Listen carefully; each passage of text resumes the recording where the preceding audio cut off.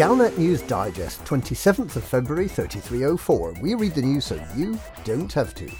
In this week's news, another case for Sherlock Tanner. The Club, the Thargoids, and humanity. The Black Spot. Solved. Another case for Sherlock Tanner.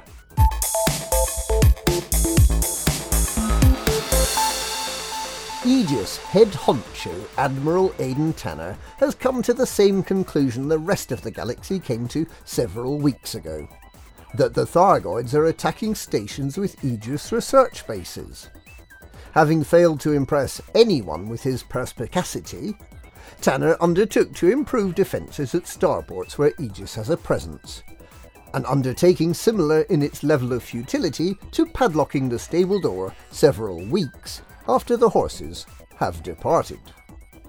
Potty Aegis egghead Alba Tesro later weighed in with a theory that the Thargoids have a grudge against Aegis, not because Aegis has been using Thargoid ships for target practice, but because Aegis is seeking to understand Thargoid technology. Test tube tinkerer Tesro also suggested that Aegis might set up secret bases in asteroids or in tunnels deep under mountains to escape a renewed Thargoid onslaught, an approach to warfare originally masterminded by the French. The lab-coated loony finished by hoping that Aegis and the Thargoids could learn to be friends.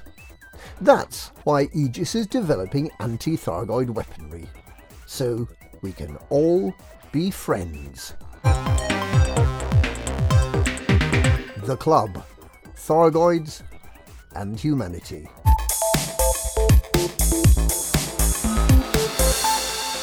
Research conducted by the scribbling Senator Drew Wagar last year revealed the existence of a shadowy interstellar cabal called the Club.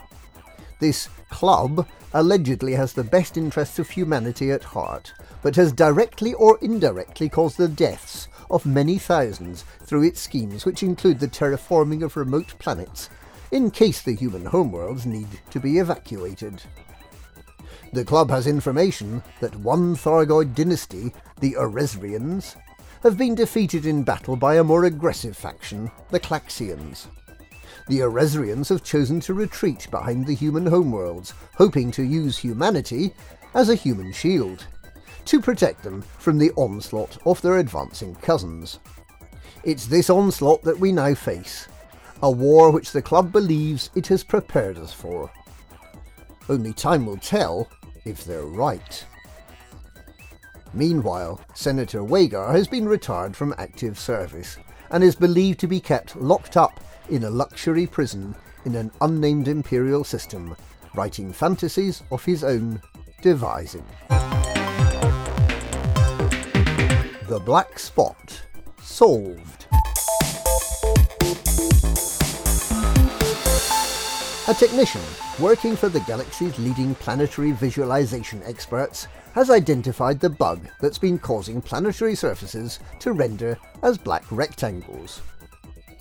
Lighting conditions vary greatly in different parts of the galaxy. In the distant planets of a star system on the outer rim of the galaxy, the ambient light levels are so low that the naked eye could see nothing.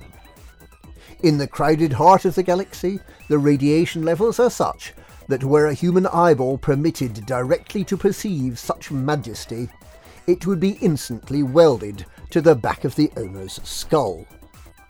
Consequently, all ships are fitted with viewport technology that renders the view outside the glass accurately and in real time, but with lighting levels adjusted to be tolerable and useful. This is such a ubiquitous practice that most pilots are entirely unaware that they're not seeing the galaxy directly.